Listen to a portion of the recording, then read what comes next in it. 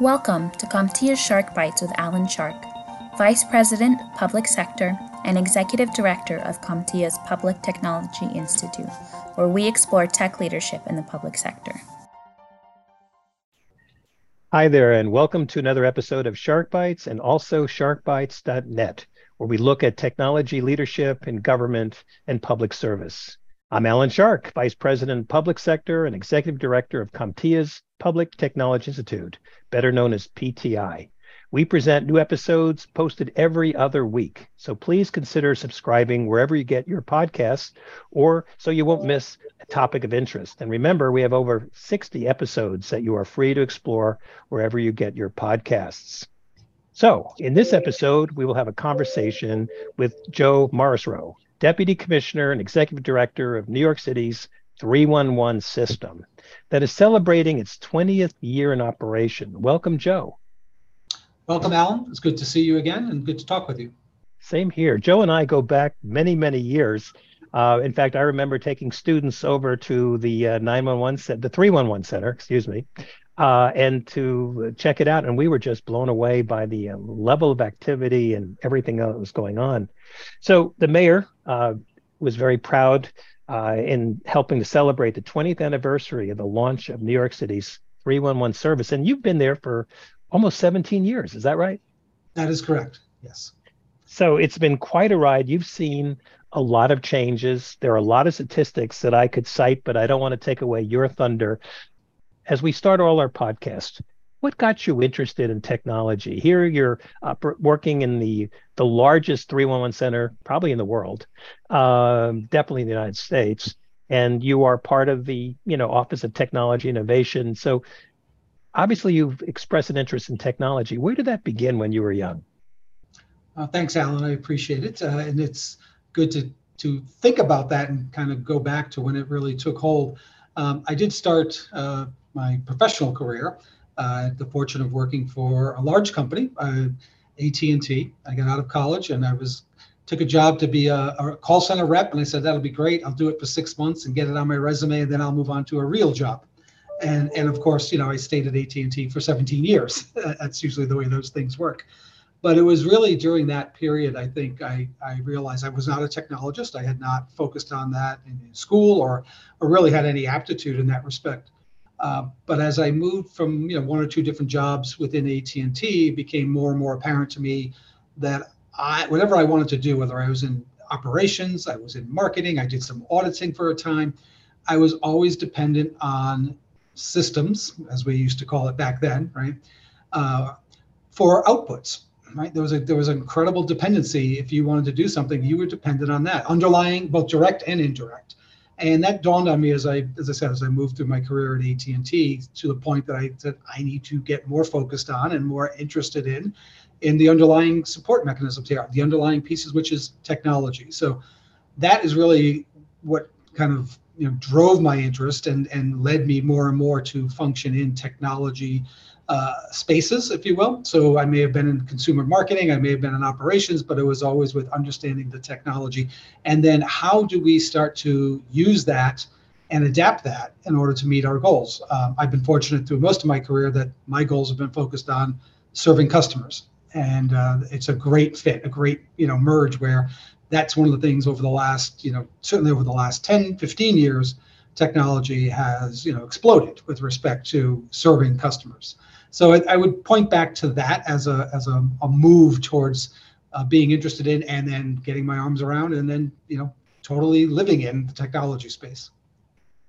So here we have a relatively new concept being launched in March 2003. And so much has happened. I remember a bunch of CIOs from the major cities came to New York to check it out. And they walked away with wonderment and skepticism, because at the very early stages, it did a very good job of taking calls, non-emergency type calls. But at the same time, some people, being CIOs, were curious, and they looked behind the curtain. They realized that data was not being collected per se, and that it was great, the emphasis being on call taking, so that somebody had something other than what used to be the yellow or white pages to turn to. But the data wasn't being collected, it wasn't actionable. And Since then, we're now 525 million calls later. It is a very sophisticated operation. How has it grown over the years? Can you give us a quick journey? Yeah, sure. You captured the beginning quite well, and hats off to the team that delivered this back in 2003.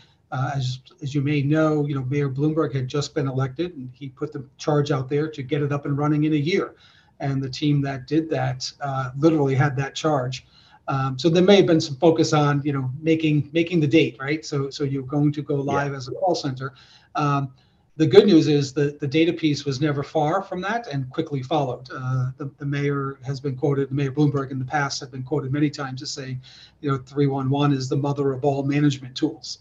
And it has certainly proven to be the case for New York City, but for a lot of other cities. From a timeline perspective, other cities launched their 311 after New York City did. And, we had occasion to meet with or talk with, and everyone came away with the same piece, right? You're serving the public, you're serving your customers, but you also have a management tool now. So, talk a little bit about the evolution. It absolutely was a call center, and you could reach it by making a phone call. And that was it. This was 2003. You can imagine that was the way you thought about serving government. But one of the underpinnings for New York City 311 over the years has always been meeting our customers where they are. And we quickly wanted to expand that, right? Not all customers want to make a phone call back then. So we were looking at how do we evolve, and it comes back to technology, right? You need to be able to have tools that you can use to provide the service, but also have to be useful to the public. Over the course of the next years, we've moved from a call center, to deploying a website. Took us a little while to get that up and running. We probably should have gone the test and learn mode by getting it up and then building from it instead of trying to build something perfect in the get-go. But over time, we did have that. Now it's a very robust website. We call it 311 Online.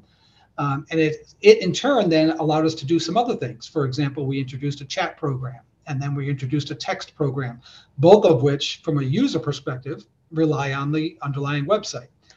Probably the biggest step forward, though, was the mobile app. All right. So again, 2003, a little bit premature, but by 2009, we had a basic mobile app, and we've enhanced that a few times over the years. And now we have 3 million users a year using the mobile app. And interestingly, about half are using it for information, to access information, and the other half to make reports. So it's not a complaint vehicle. It's an information tool, really. And it hasn't stopped. We've continued as we move forward. We've expanded into the social media space, of course. We started by pushing information out there, but our customers wanted to talk with us. And that was a little daunting to be on Twitter and exchanging and seeing those answers, not just conveying those answers. But we were able to kind of figure that mode out. So now we do questions and answers with customers on Twitter, on Instagram, et cetera. And we're looking forward, right? There are other things that are out there that are going to continue this evolution, all with an underpinning of technology and all with our view of how do we make this serve our customers better.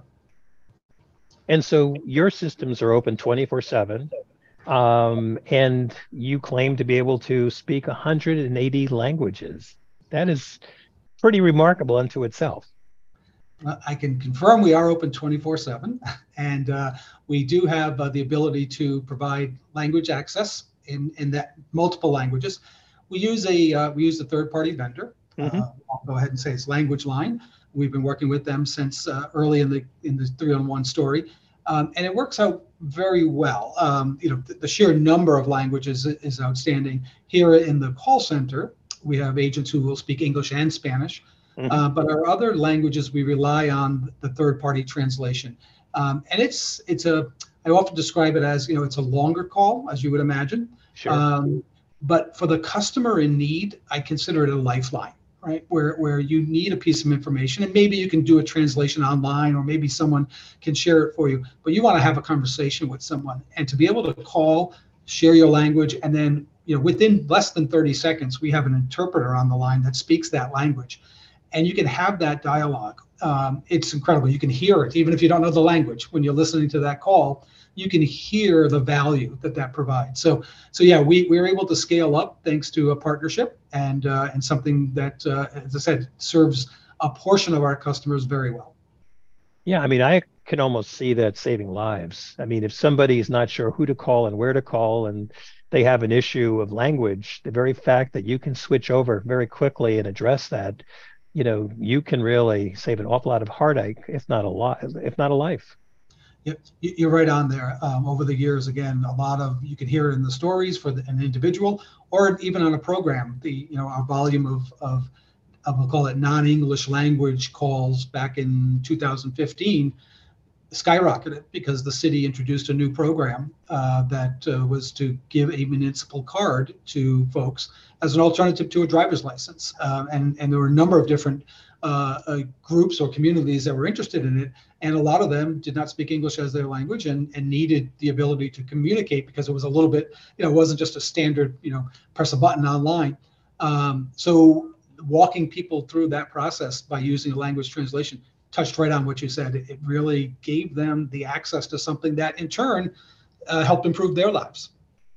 So how many people do you have working for the 311 Center that you head right now? So we have just under 400 people. Wow. And 300 plus of those are our frontline. They are the agents that are on the phone that speak to customers, and then the traditional call center support model around that. So we'll have an escalation line, supervisors, managers. Again, we'll have the traditional contact support mechanisms such as quality assurance, training, et cetera. We also have a couple of teams that focus on, I'll call it the content, right? The information that's in the system. One group is sort of the partner facing. They're our agency analysts who deal with every city agency, matter of fact, every city, state, and federal agency we support, to know what's happening, right? To get information on what their programs, policies, and procedures are, or to ask them questions when we have unmet needs. And they'll gather that information. And then we have a content management team that are a group of marvelous writers, technicians, editors, et cetera. And they'll take that information, which is, as you may guess, starts out being very government and bureaucratic and jargon, and they'll convert that using plain language standards into something that reads very well, is very understandable. So that whole universe kind of makes up our size. But I'll take a moment and just say a line that we use here a lot is that when you ask how many people, we like to say there's that many people, but there's two jobs. One job is the person who's speaking to the customer, and the other job is everybody else supporting that person. Interesting. So looking at the clock and the calendar, March 2020 comes along, and suddenly we have something called a pandemic, where many operations shut down across the country. How did the pandemic affect you and the 311 call center? It had a direct and immediate and ongoing impact, as you would expect. Yeah. And I'll go backwards just a moment to give a little bit of context. Because it is the 20th anniversary and we've taken a look at, we'll call it the volume, right? The number of people reaching out to 311 over the years. One thing that stands out is through milestone events, things have changed. In the very early days, there was an MTA transit strike in New York City, and that was like really kind of put 311 on the map. Then, of course, in 2008, less of an immediate impact, but the economic crisis occurred. Later became known as the Great Recession. Yeah. We look back now, and we knew it at the time, but you see it more profoundly. Our call volume changed. Both the volume went up and the interest, the need, the question changed as well. In New York City, then, move ahead to 2011, 2012, we had back-to-back Hurricane Irene, Superstorm Sandy, which were major events for us in terms of being able to respond. But each time one of those things occurred, more and more customers became aware of 311 and frankly, how easy it was to access and to use. And we like to think how beneficial. So that helped us kind of grow over the years. As you said, flash forward to March of 2020, and the same phenomena occurred, right? We were already serving, close to 36 million customer contacts a year. 2020, 2021, that jumped over 40 million. Because there was such a demand. So we were faced with a number of challenges, like everyone, a lot of it just being the unknown. Yeah. But so We had essential workers. The call center were essential workers. They were on site. We had to juggle a lot of things from the social distance separation requirements to just getting people back and forth to work and dealing with people going through the early stages of the pandemic. It was a tough time in New York City, and that affected us in the call center as well. But we were able to leverage what we had. We were able to quickly add some surge capacity, if you will, to help with the call taking. It forced us to rethink our business in terms of both how to simplify and also how to kind of target a little bit better what a customer needed. The city was rolling out numerous programs, food assistance program, financial assistance programs. So in the past, we may have taken several weeks to put something like that in place. We were literally doing that in hours because the information was changing so quickly. So, you don't necessarily have a roadmap to do that. You rely on the foundation that you do have and your mechanisms. And then what delivers for you is people just, rising to the occasion. And especially here, the folks who are doing the work here were also, when they weren't here, were dealing with the same thing everyone else was, right? The fear of the pandemic, the need to take care of their families, et cetera. So it was quite the lift for a period of time. But we like to think we were really at the forefront of helping New Yorkers, whether it was getting them access to food, or sometimes it was just one of our agents talking to somebody who may have been alone in their apartment for 2 months, and that was a big connection that was made. So what was the percentage then?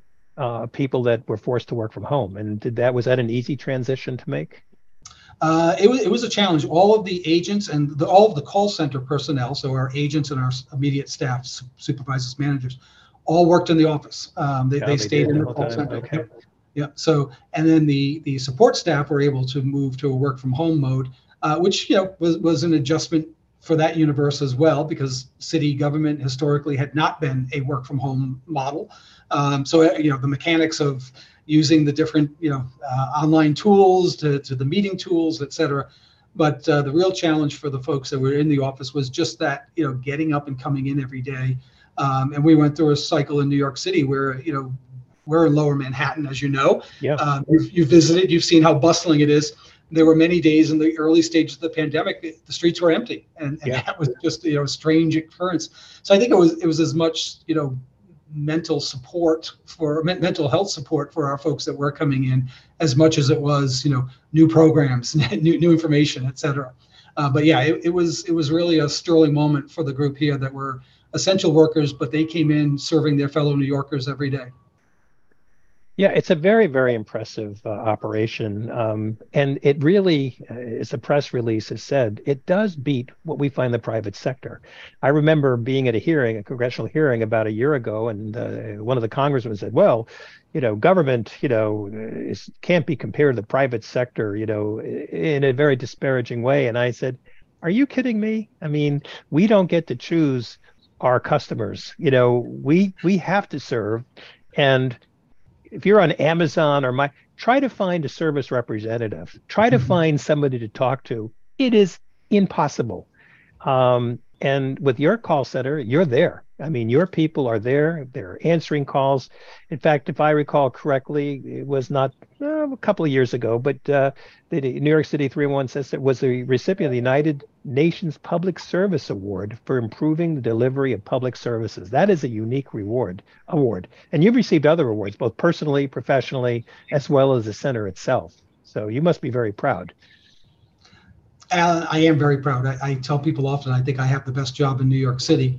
And I mean that, and there are a lot of great jobs in New York City, but I really believe I do because of the people I work with. And I really appreciate you sharing that take with respect to the quality of service, the government delivering quality of service.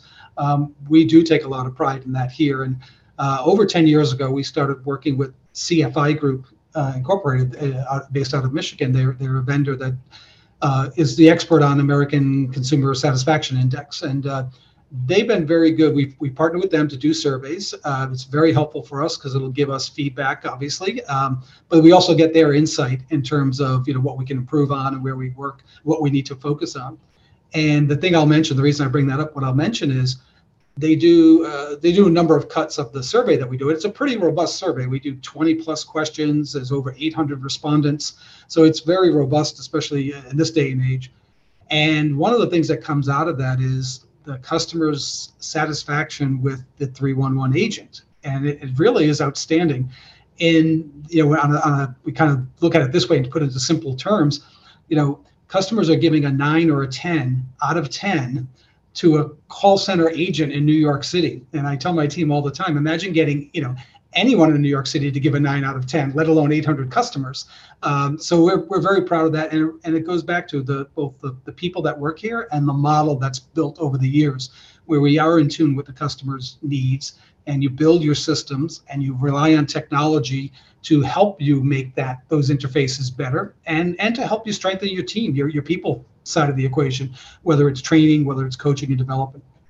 So to me, I want to come back to something that I alluded to earlier and we talked about, and that is the use of data. And to me, data can be used two ways and is being used two ways. One is to your point that you just made, and that is, how do we continuously improve services and monitor and understand that we're doing what is required and needed, and maybe even exceeding that, to the point of knowing when people most use these services, what kind of devices are they mostly coming in on, and that has changed over the years. But the other side of data is, how is data used to inform the other agencies? Because so often you're the front end, you are the face of the city, and a great face at that. All your employees do an incredible job. But now we have all these other agencies, and a lot of times people are not calling to say, I'm really happy with this going on. This mattress has been in this yard for X amount of months, or this car has never been towed, or garbage hasn't been picked up in a week. You're getting some very interesting actionable data. So how is that collected and how is that shared with the operating departments that you interface with? Well, you hit it on the head. 311 is that front end and is able to collect a tremendous amount of information that's helpful to the agency, also helpful to the customer base. It's interesting. I'll mention last year we had 35 million customer contacts, and 3.5 million of those were what we call service requests. Sometimes they'll be called complaints, right? That's a more common term. So 3.5 million complaints is a large number, right? I share it because, number one, it's only 10% of all the contacts. So we are really an information business. But 3.5 million complaints a year is still a lot to work with and generates a lot of data, as you mentioned. So what, that's come up before and what I observed and kind of have lived through is, in the early days, the agencies 311 was passing information to the agencies to go action those requests, as you noted. And the agencies, unlike 311, were not new, right? They didn't build everything from scratch. They had legacy systems, legacy operations. So you were somewhat fitting a round peg into a square hole, right? You were doing intake a certain way, but you had to hand it off to an agency to go work in their traditional mode. So I think there was probably, growth period there where you align that. But ultimately, the 311 data became very useful for city agencies to better work their processes, to better quantify the work that they did. Became very clear. And over time, where we worked with the agencies, we were able to change those or modify those service requests to collect the information points the agency needed that would help them, dispatch the right piece of equipment, send the right inspector, something along those lines. So there was a little bit of a, back and forth that was tweaking. We tried to make sure we weren't putting too much burden on the customer. The agency wanted to get as much information that would help them be more efficient. And that, I think that evolved over several years. So that was one big piece. The other piece, though, which changed the game, in my opinion, across the country for certainly municipal government, and I believe at both the state and the federal level, was open data. The idea of putting data up for the public to see certainly had a phenomenal effect. So we collect data, again, from a 301 perspective. We do not collect personal information. We do not collect demographics. We want people to be comfortable calling and not be thinking that you're tracking me or you're going to keep my information. We only collect the information that's necessary for your request. We're less interested in your name and your status as we are in your question or your problem. And that's what we want to solve for. So, but we will collect a lot of information. Anything that's a complaint typically has a location, and then there's a whole series of things that happen, right? There's actions that occur. So that's the data that gets captured, and on a daily basis, we're uploading that to an open data platform. And here in New York City, it's NYC Open Data. The 311 information is one of the largest data sets out there, and certainly one of the most viewed. Also one of the most downloaded, and a lot of thermal maps have come from that. But that has really changed the way the public looks at it. And people consume that in different ways, right? There are a number of folks who are very deep dive onto that information. And others are just kind of the secondary beneficiary, where someone has produced a thermal map of showing where, this condition exists more or this condition exists less.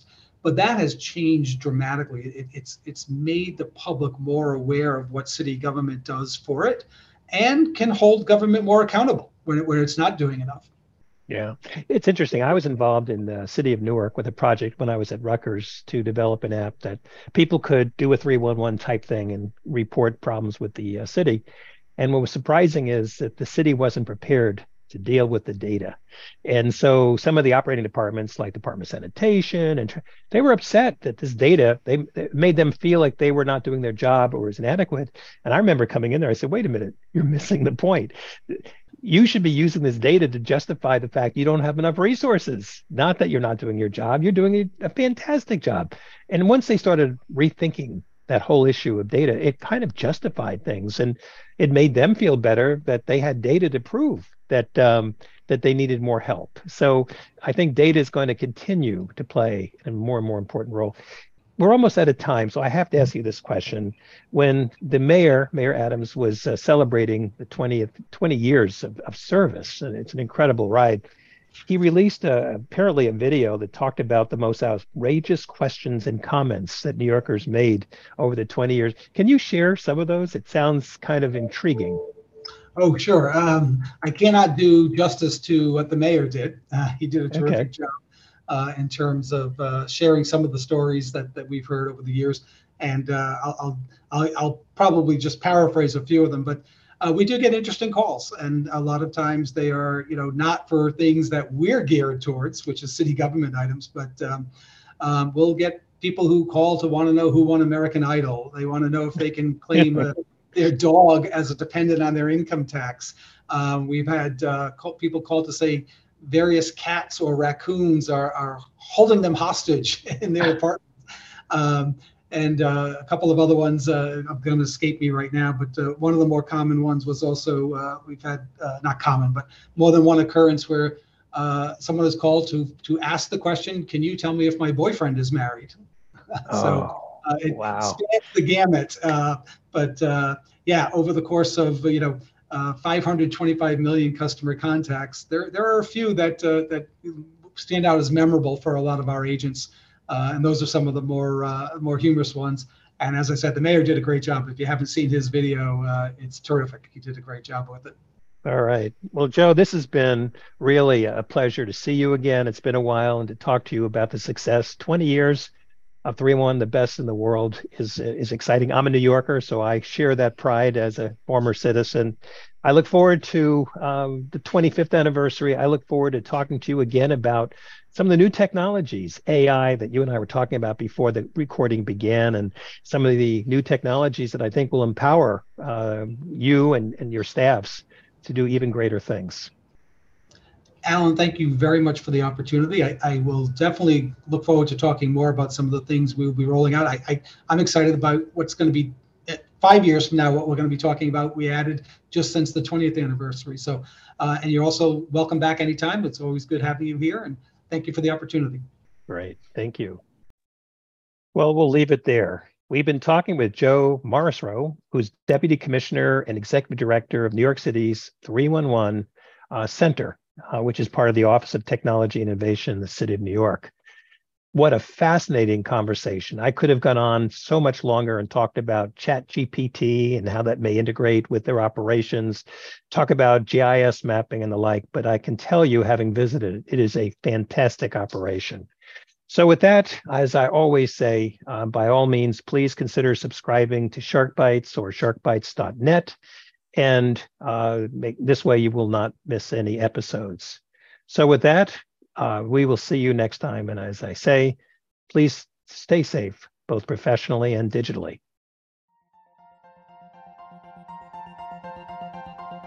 This has been a production of the CompTIA Public Technology Institute. To learn more, visit connect.comptia.org and search Public Sector.